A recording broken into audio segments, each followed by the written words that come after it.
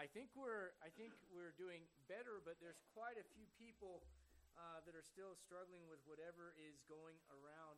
The kids go back to school and they like to share stuff, amen.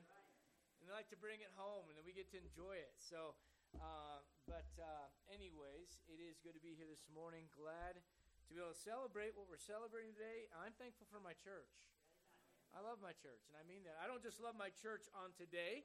I love my church every day. I'm thankful for it, but I'm glad.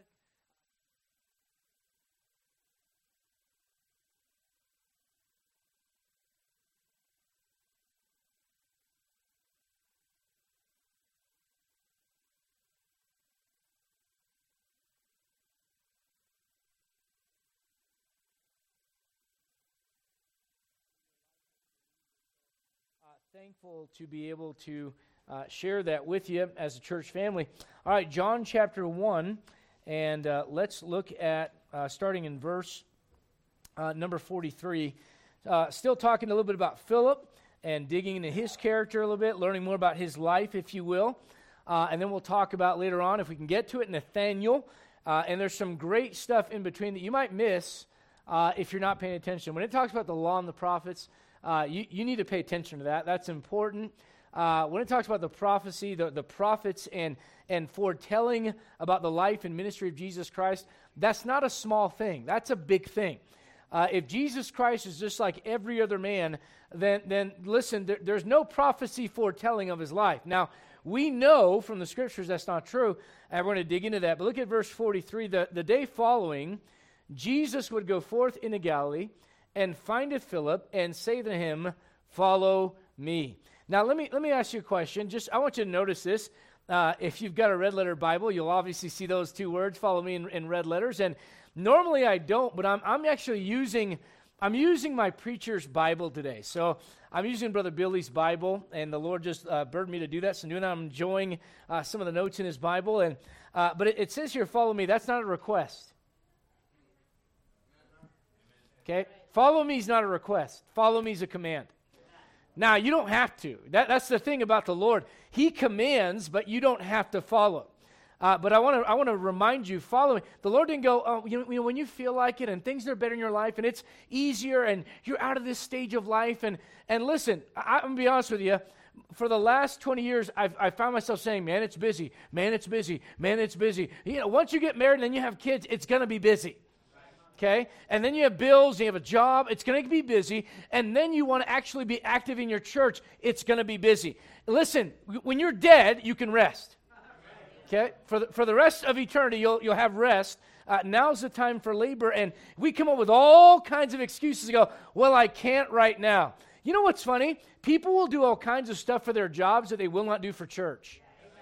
And they won't do for the Lord. They'll stay up late, they'll do this, they'll make themselves, just lose their minds. Hey, listen, you should, I'm not telling you to burn out for God, and that's not the subject, but you should follow Him in your life. It's not a request, and it's not when you feel like it, it's not when it's easier, or once you pass this season of life. Listen, when you're a young mom having children, and these babies are coming out, and you're wiping noses, and it's noses and bottoms for a couple of years, all right?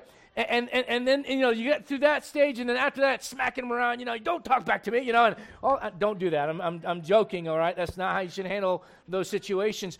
But you understand what I'm saying? You are going to be busy, and you will convince yourself later, and eventually you're 65, 70, and you know what? You've got no energy, you've got no drive. I'm not picking, and if you're 65 or 70, you got plenty of energy and drive, hallelujah, praise the Lord, okay?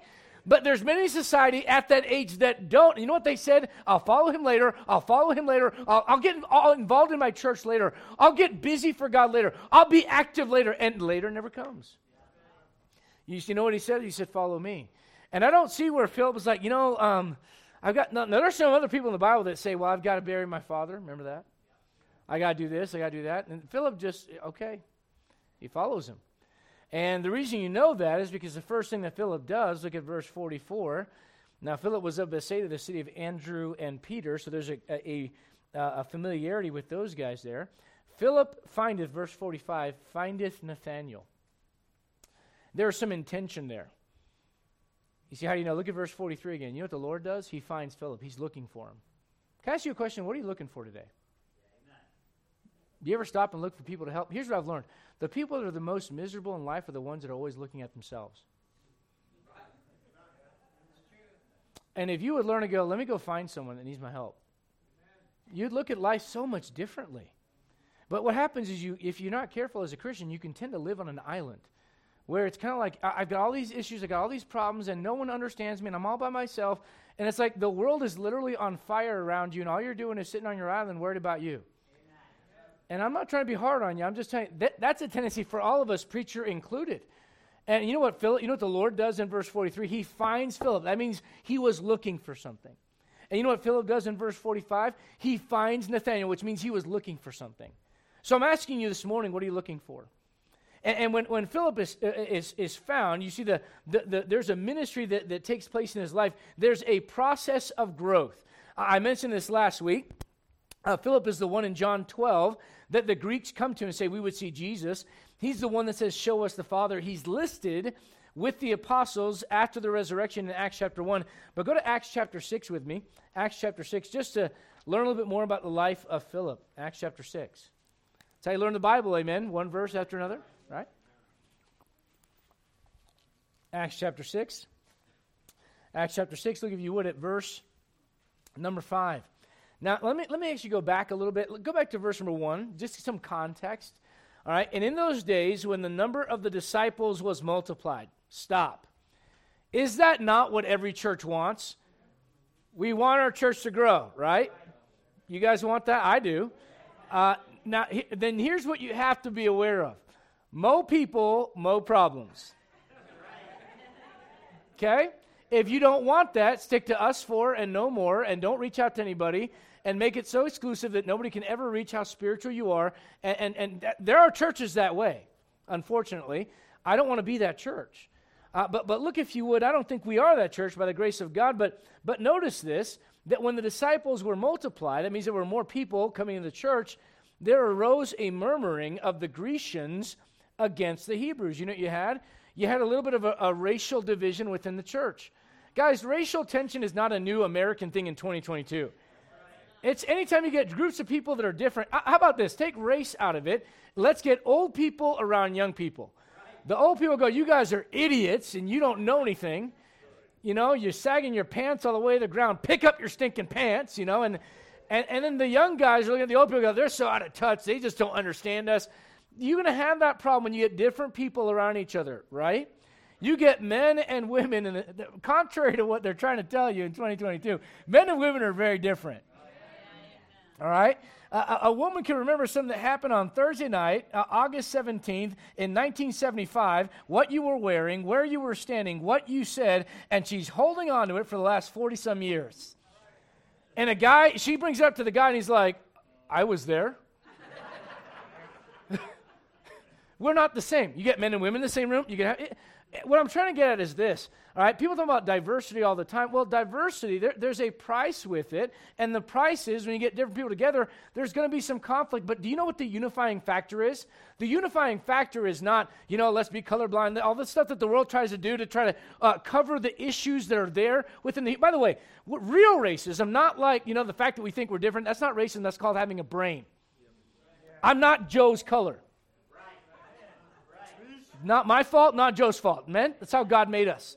All right, so all the garbage the world tries to put out there to cover things up, that's not going to work. Do you know what the real issue is? When you see yourself in light of who God is, you quit going, I'm proud because I'm Puerto Rican. I'm proud because I'm white. I'm proud because I'm black. You go, I'm thankful to be a born-again child of God. Amen. Unifying factor. That's it. Now, do you know what happens here? They've got this racial tension in the church, and there's a group of people, the Grecians, they're kind of the outsiders. Let's be honest about it.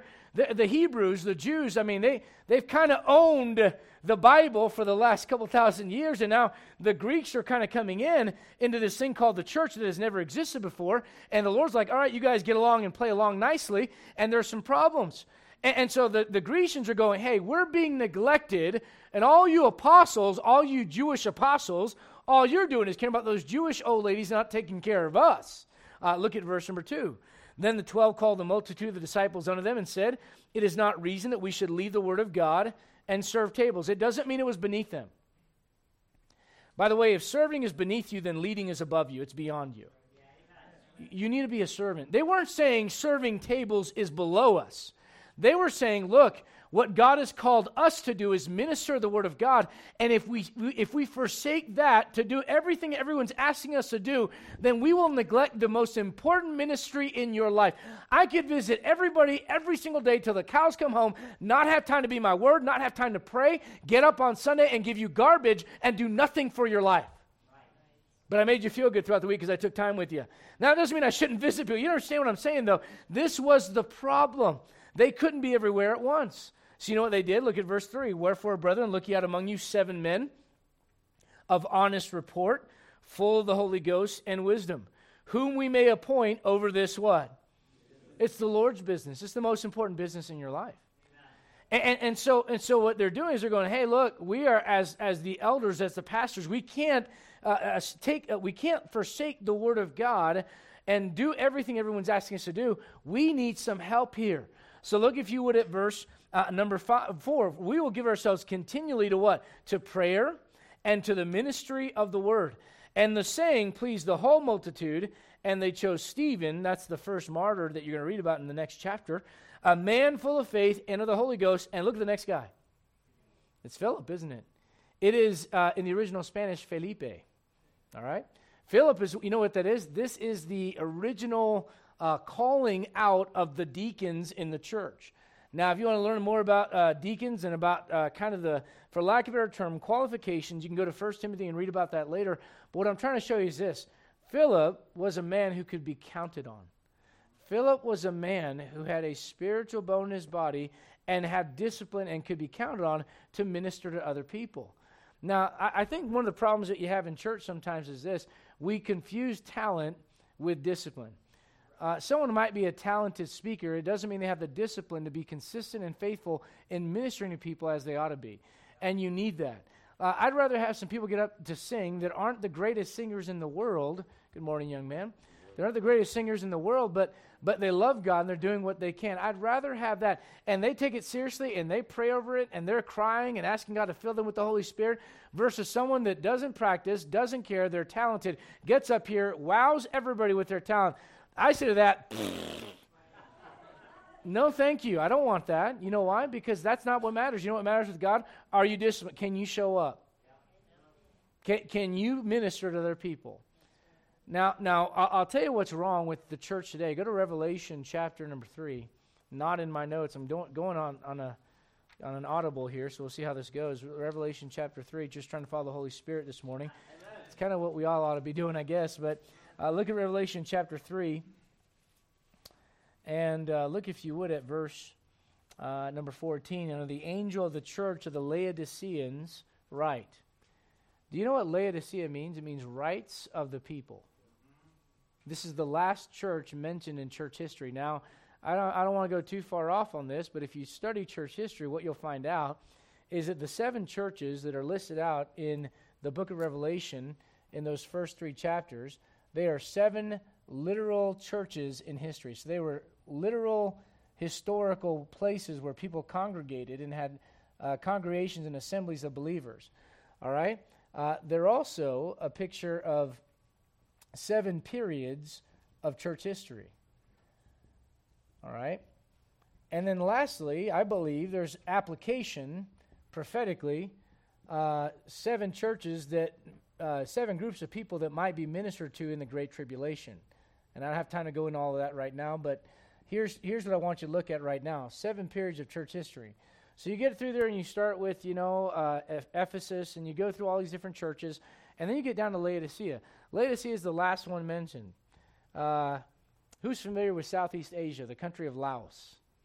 You know what Laos means? It means the people. It's a Latin term. All right? So, all right, Dicea. All right? You say, where does it come from? Think about this in Spanish, derechos. All right? Or in Latin, dicia. All right? So what is it? You know what this is? It's the rights of the people. And you know what's interesting about this? You know that old verse that everybody talks about all the time. Behold, I stand at the door and knock, and if any man will open the door and all that stuff. You know, we use that to minister to someone that's lost and say, the Lord's knocking on the door of your heart. You need to get saved. Nothing wrong with that from a practical application, but from a doctrinal application, that's not what it is. It's the Lord standing outside of a church going, hey, don't you want me on the inside of this thing? Yeah. And you know which church it is? It's this one right here. You know what the problem is with modern day Christians? All they want to do is think about their rights. You know what Paul says? And listen, I'm not saying I'm not a part. I've got to watch it in me because this is the world that I live in. Are you listening? It's not like I'm saying you guys. It's all of us. This is the world we live in. It used to be that there were commercials on TV. Now I'm old enough to remember commercials on TV for the Art Institute. You know, if you can draw and you can do this, remember that? Daytime TV, it was filled with opportunities to educate yourself. That was the commercials. You know what the commercials are now? If you're suffering from this or this or this or this or this, take this pill. Or if you're suffering from this and this and this, get the strong arm, Frank Azar. Frank Azar, the strong arm, got me $5 million that I deserved. Well, you should have been stupid looking at your phone, walking across the street. That was your fault. Yeah. Do you understand what I'm saying? Like, that's the world we live in. It's all about my rights. Instead of thinking about what about serving others, what about serving God? And so the idea is that Philip himself, here's Philip. We know that he reaches out right after he gets saved. He goes and he looks for somebody else. I say saved in a loose sense. What I mean is once he finds Jesus, he goes out and he finds somebody else that needs to meet Jesus. He has conversations with the Lord. He invites the Greeks to come see Jesus. This is someone that's got some biblical character to him. And later on in the book of Acts, when they're looking for deacons, he steps up. He steps up when maybe other people didn't want to. Yeah. You know what I'd like to do? I'd like to get to heaven and see how many opportunities I missed out on. And somebody else took my spot because I wasn't willing to get in there. I'll tell you what, I hope the longer life goes on that those become fewer and fewer. I really do. Look at, if you would, at Acts chapter number 8. Let's look at something else about Philip. Acts chapter 8. You know what Philip's willing to do? Philip is willing to leave the razzle-dazzle and the excitement and go minister to one person.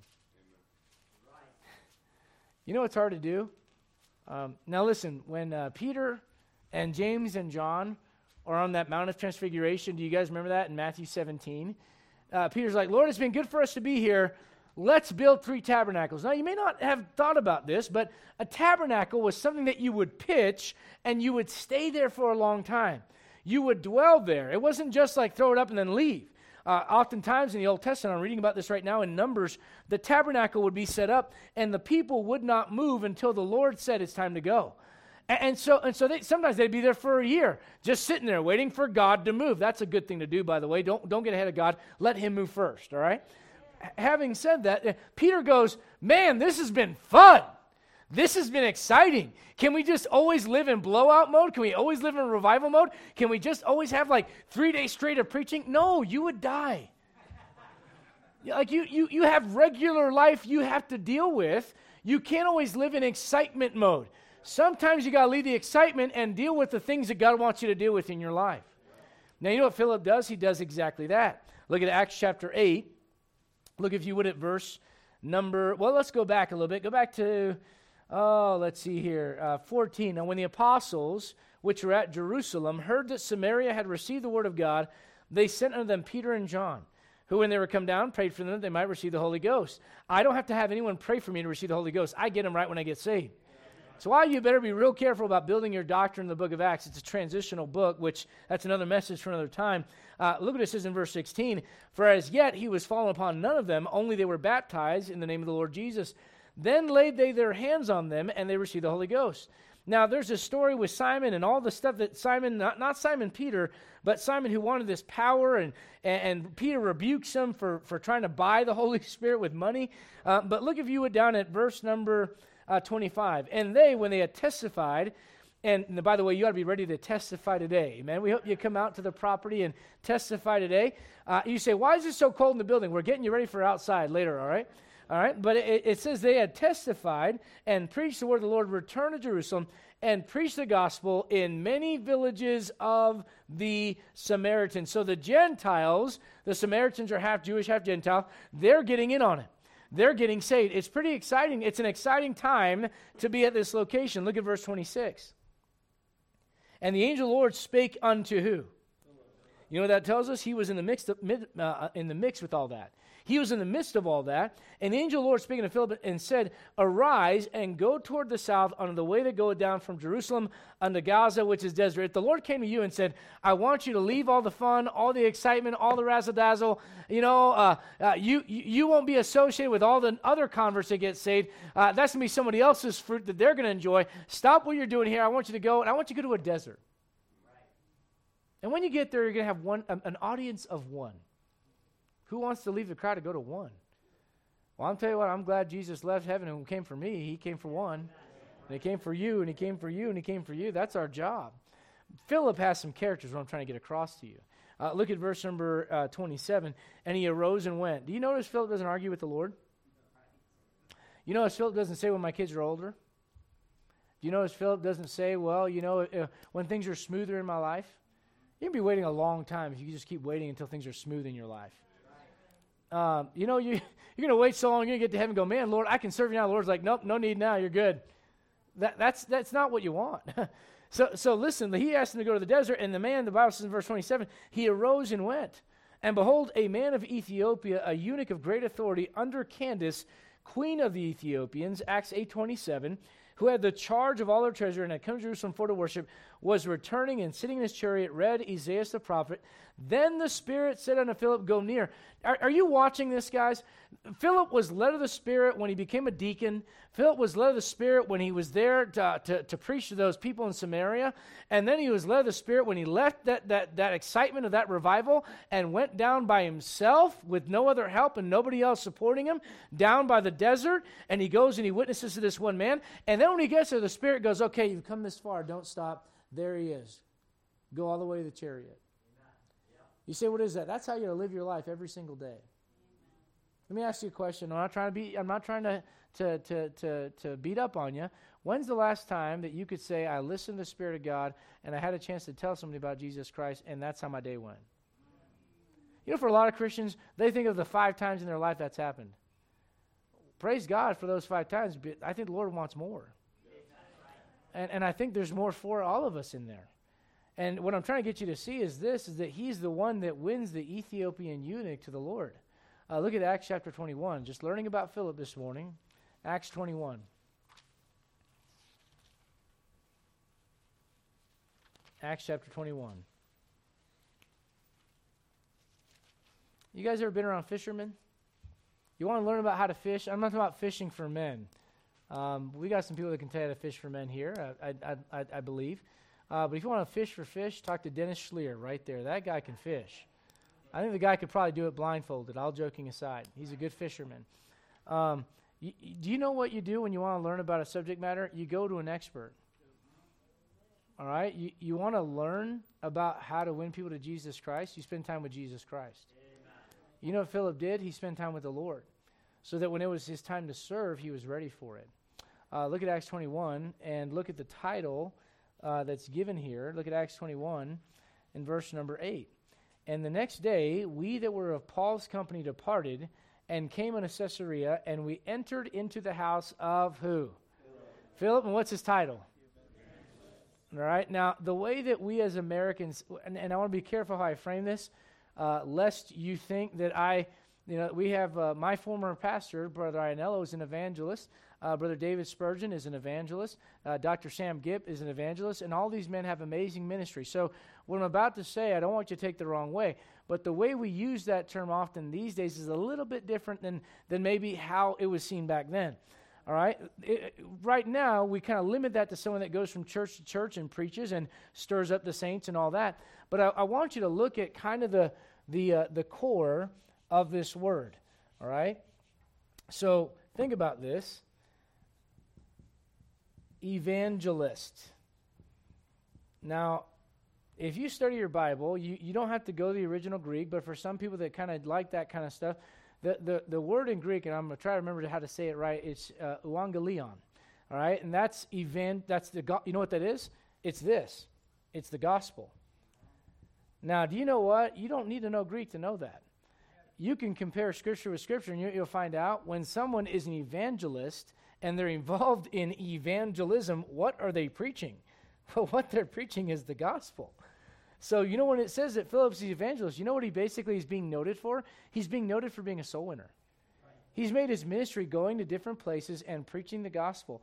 And sometimes the saints, us, those that are saved, get stirred up, and that's a good thing. And sometimes lost people get saved, and that's a great thing as well. Amen? But this is what Philip is known for. He's called the evangelist. Let me ask you a question real quickly, just a practical thought. If someone had to put a title and put the blank in front of your name, what would it be? Now, there's nothing wrong with some of you. Like, well, they give me some really bad blank titles, amen. I don't mean that. I don't mean that. I mean about your testimony with the Lord. I hope it wouldn't be Adrian the hypocrite. Right. You hear me? I hope it wouldn't be, you know, Adrian the selfish. Adrian. I hope they would go, man, that guy's a preacher. And look, we all have different things that we have going. We're parents. Some of us are fathers and wives and husbands and all that stuff. And nothing wrong with those titles. Those are positions that God allows us to be, and praise God for that. All right. However, man, what a title that is. For someone look at you, say, what are we learning about Philip? Philip, from the moment he gets to meet the Lord, he's involved in bringing other people to him. And I love learning. I love that. Look at Ephesians chapter 4 real quickly. And just to kind of prove what I'm talking about with this whole term evangelist, look at Ephesians chapter 4. Think of it this way. Does the word missionary show up in your Bible? No, it does not. All right? Are we for missionaries? Absolutely. Do you know what a missionary probably would have been noted as in the Bible? As an evangelist. You might use the word ambassador. That's another one. But look at Ephesians chapter 4, and look, if you would, at verse number 11. This is kind of going to give you a little bit of understanding chronologically how the Lord laid out things in church history. All right? He gave some apostles. That was a unique office. Acts chapter 1, those that are there from the baptism of John to the ascension of Jesus Christ, and there's a few exceptions, but the exceptions prove the rule. All right? So the apostles was a very select group of people. It wasn't everyone that was a disciple. There were many disciples in Jesus' day. They were not all apostles. That's why the apostolic signs were given to the apostles specifically. Are you with me so far? All right, so the apostles, then notice what happens after the apostles are there. Some prophets, those are preachers, and before the scriptures are all put together, you got people that are prophesying about the future because it's not all put down in a book. There's a guy named Agabus in the book of Acts who prophesies about a famine that was coming in their day. Nothing wrong with that, but I'll say this. If I prophesy today, do you know where I'm going to prophesy from? From the scriptures. I'm not going to go, I had a dream and this happened and that happened. I'm going to go, the Bible says, when someone says, what about the future? What about the stock market? What about this one? By the way, I got to get this off my chest. Americans, you got to get a hold of this. You think we're going through the tribulation, or we're going to go through the tribulation because the stock market's crashing and they're talking about this and they're talking about that. Guys, there are people that have, Christians, they have been living in abject poverty for the last 2,000 years. Just because we're going to go through some trouble right now doesn't mean that now it's the great tribulation. First off, it's bad doctrine, and secondly, it's just selfish. Amen. All right. So you got evangelists, you got apostles and prophets, and then what's after that?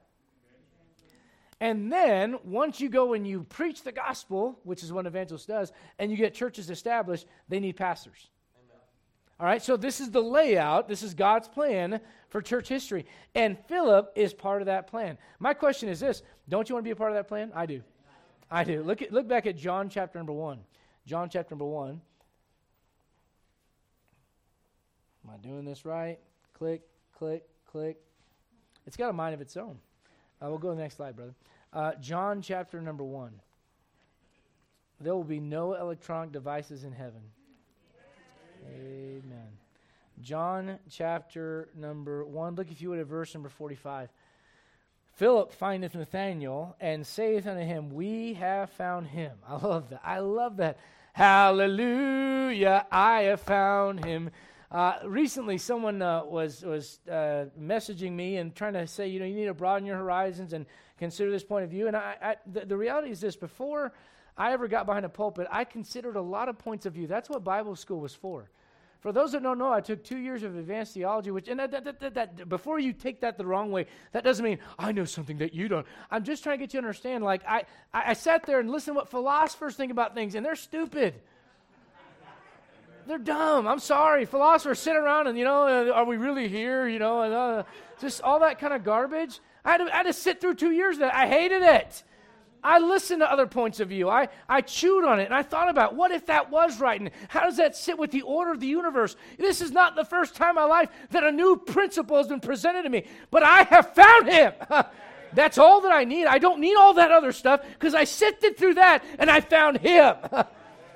Hallelujah, I have found him. You know what he says here? Hey, Nathaniel, we have found him. Well, who'd you find, man? Of whom Moses and the law and the prophets did write, Jesus of Nazareth, the son of Joseph. Let me give you a couple of things here. All right, now, number one, when it comes to the fact that we have found him, I think of Mary and Joseph when they left their son in the temple and they left Jesus there and they go away and they come back. And I do want to point something out, and it's this. It took them a day to realize that he wasn't there. And it took them 3 days to get back. But you know what they didn't do when they got there? Oh, what a waste of a trip. You know what they were happy? They were happy they found him. You know what that's a good picture of? That's a good picture of the fact that whether you got saved. Now look, the best way to do this is get saved young. Stay right with God young. Marry right. All that stuff. But let's be honest. Not everybody has that opportunity. Not everybody gets that. All right? And not everybody is raised in that.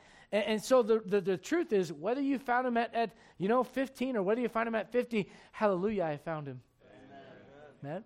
And don't waste time crying over the years that were gone. Do what you can now to serve Jesus Christ. That's the idea. Now he says this in this verse. You want to make sure you get this. He talks about two components of the Old Testament. He mentions the law and the prophets. Now, go if you would to John chapter 8. I want you to see there's an automatic connection to Moses and the law. Oftentimes they'll refer to, in the Gospels, when the Pharisees come up to Jesus, they'll say, Moses said this, what do you say? As a matter of fact, Jesus himself says, he talks about Moses writing from the beginning, it was not this way, talking about marriage, and God made them one and all that stuff, Matthew 19. So Jesus himself will reference what you find in the book of Genesis. Do you know there are scholars that say, we're not sure who wrote the book of Genesis? Well, how about this? How about you listen to the greatest scholar of all time, Jesus Christ himself? And when he talks about marriage, he attributes that to Moses' writing over there in the gospel. So what I want you to get a hold of is this. Moses is very closely associated with the law, or the Old Testament law. All right, look at John chapter number 8. John chapter number 8.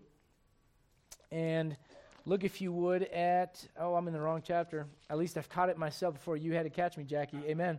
All right. John chapter 8, look, if you would, at verse 4. They say unto him, Master, this woman was taken in adultery in the very act.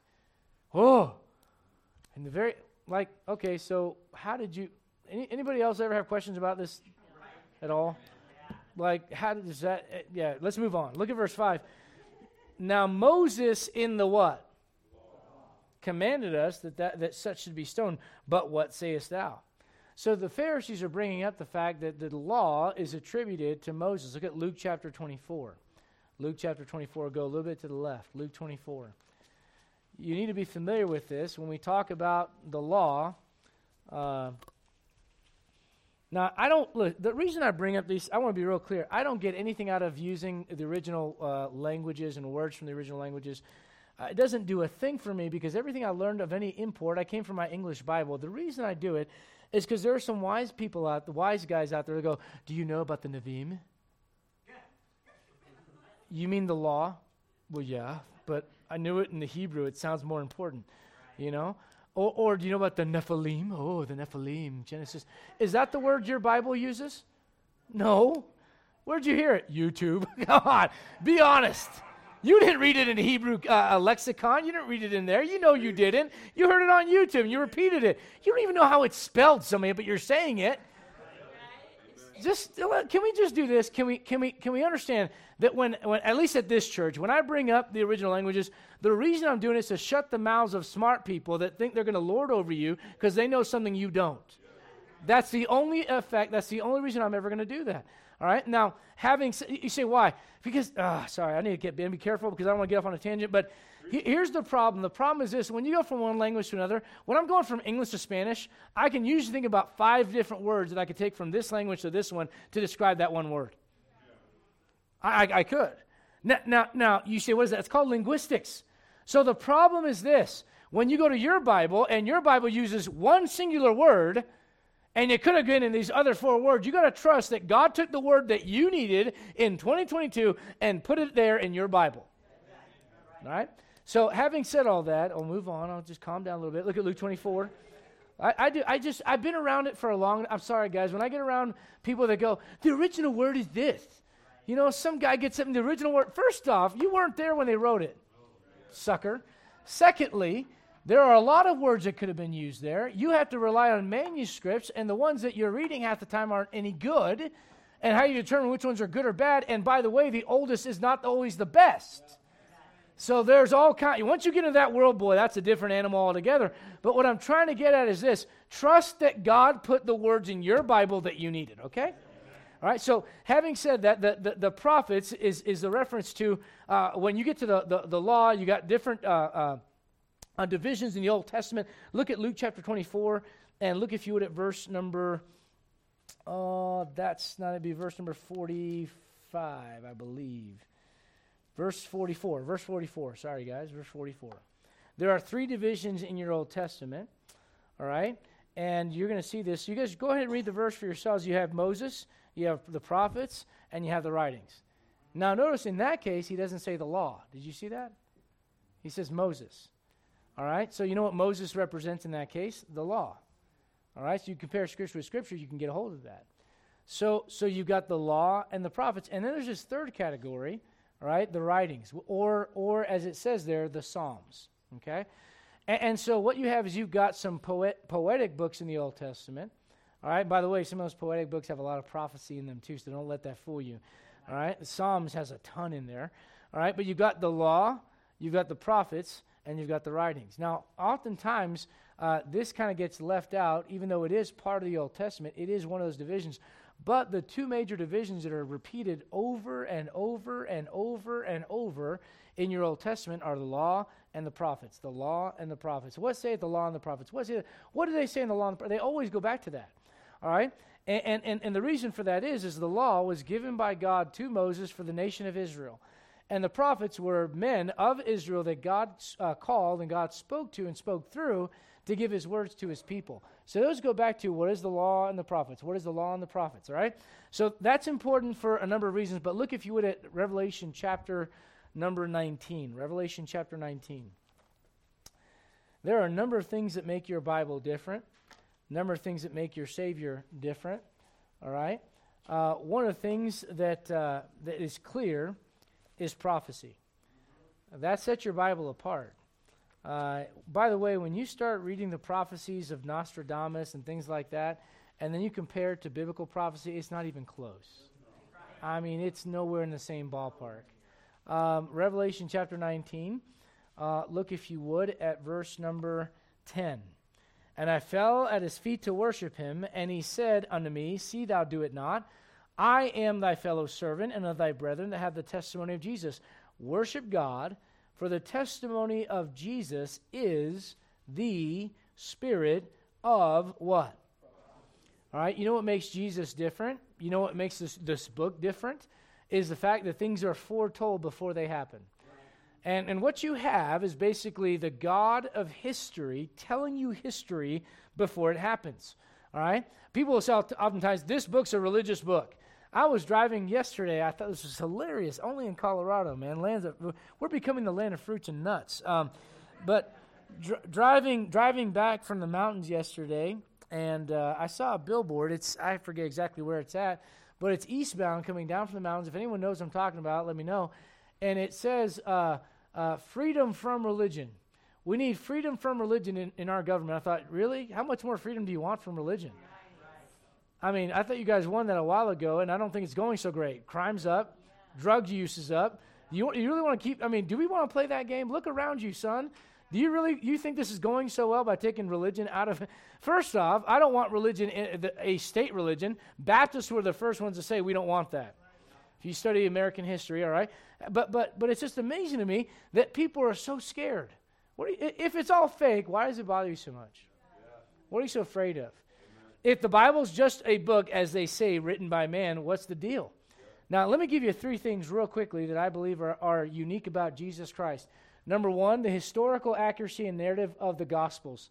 All right? To have 4 different perspectives of one man's life, and they complement each other, and they give different points of view, and they have detail that's not mentioned in one that's mentioned in the other. People that do forensic studies after a crime is done, they will tell you that the way the Gospels are laid out makes a whole lot more sense than one guy writing 27 books by himself and going, an angel came to me, nobody else saw it, I saw it, I was the only one, you got to trust me. That's not how your Bible's laid out. All right? Secondly, when we talk about historical accuracy, let me ask you this. If Jesus Christ is a historical figure, and he is, you have secular historians that write about him, where's his body? Yeah. Oh, I bet, they guys, you're going to tell me that fishermen could do a better job of hiding his body than the Roman government could have done? Right. Of keeping that body safe?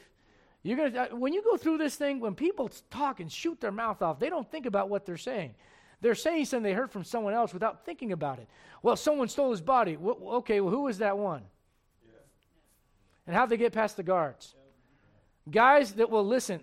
You know what Peter did? He takes a sword out and takes the guy's ear off. Those soldiers are looking at him like, sucker, if you'd done it to me, it would have been your head. These are the guys that are taking Jesus Christ and putting holes all over him. They don't think twice about it. You think if someone was coming at that grave, and by the way, under Roman law, if someone escapes, it's off with your head, which is why in Acts 16, when the chains fell off and Paul and Silas are in that jail in Philippi, that guy grabs his sword and he's about to fall on it. Why? Because Roman law was, if they escape, you're dead.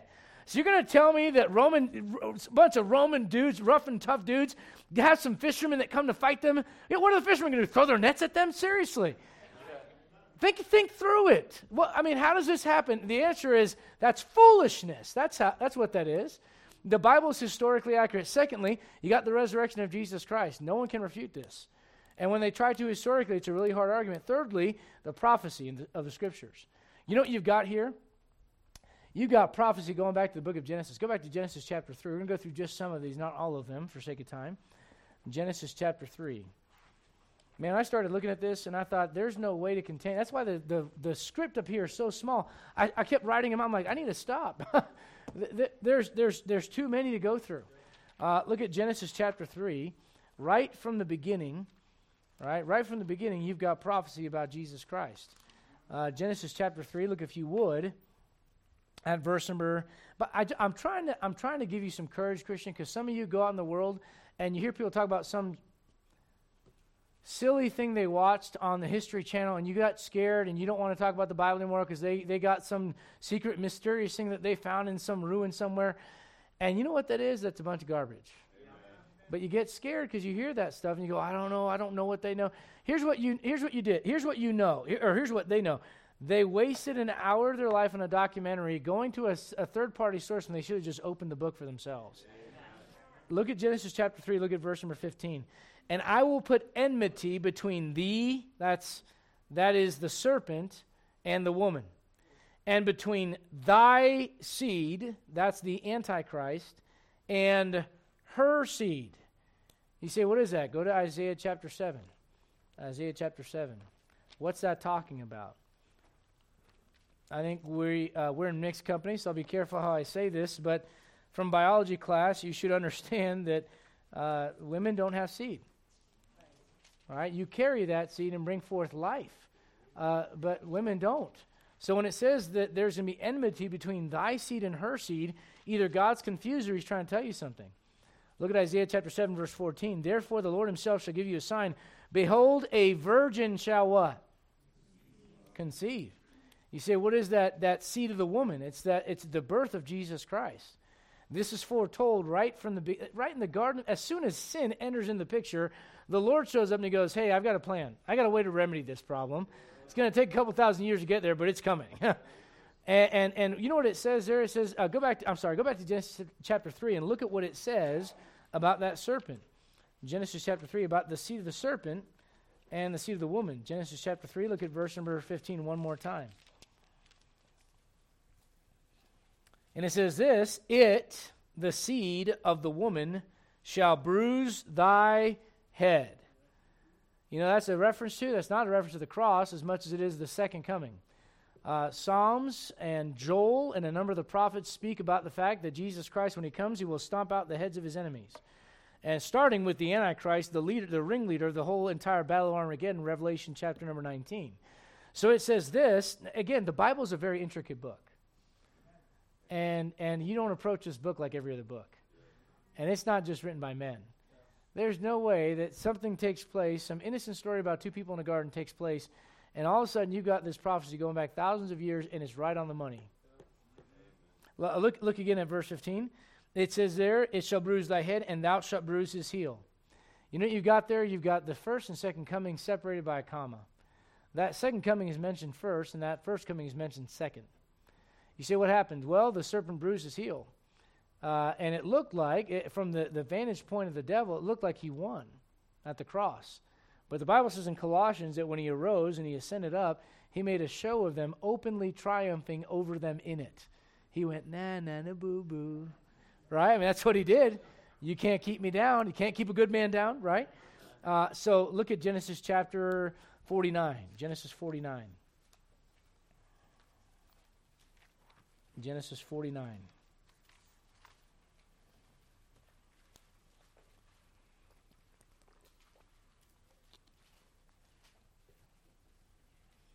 Genesis 49, look if you would at verse number 10. The scepter shall not depart from Judah, nor a lawgiver from between his feet. You know what that means? Someone would come from his loins, eventually from the tribe of Judah, that would be a lawgiver. Now, if you're familiar with your Bible, you know what you might be tempted to say? Well, the lawgiver is Moses. Moses gave us the law. Question, what tribe is Moses from? From the tribe of Levi. They made great jeans way back then. I'm just kidding. So he's from the tribe of Levi. What tribe just got mentioned in that verse? Judah. So question, can this be Moses? No. Someone's going to come from Judah that's going to be a lawgiver. All right? And you know he says the scepter shall not depart. In other words, there will always be a king coming from Judah. You know what Jesus Christ is called? He's called the Lion of the tribe of Judah. All right, look at Psalm chapter number 2. Psalm chapter number 2.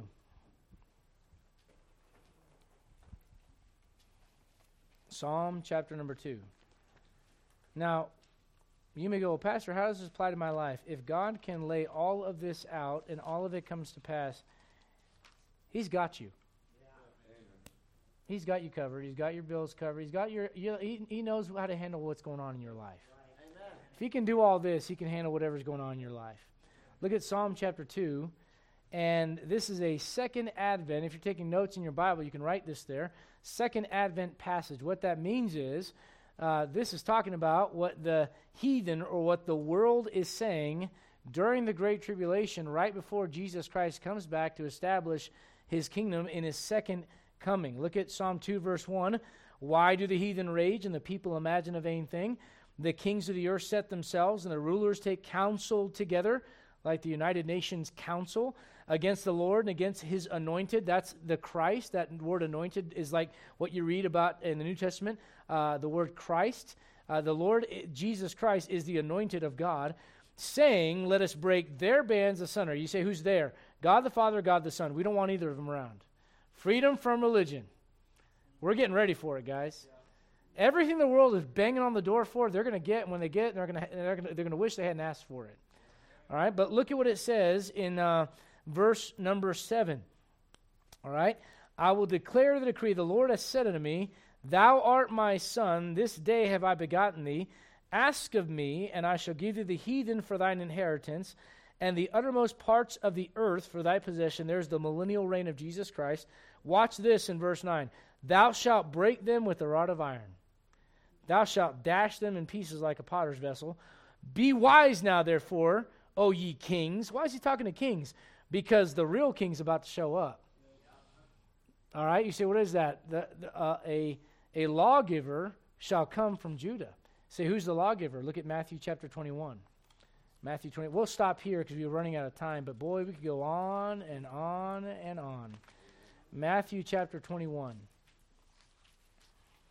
Matthew 21, look if you would, at verse number 9. Matthew 21, verse 9.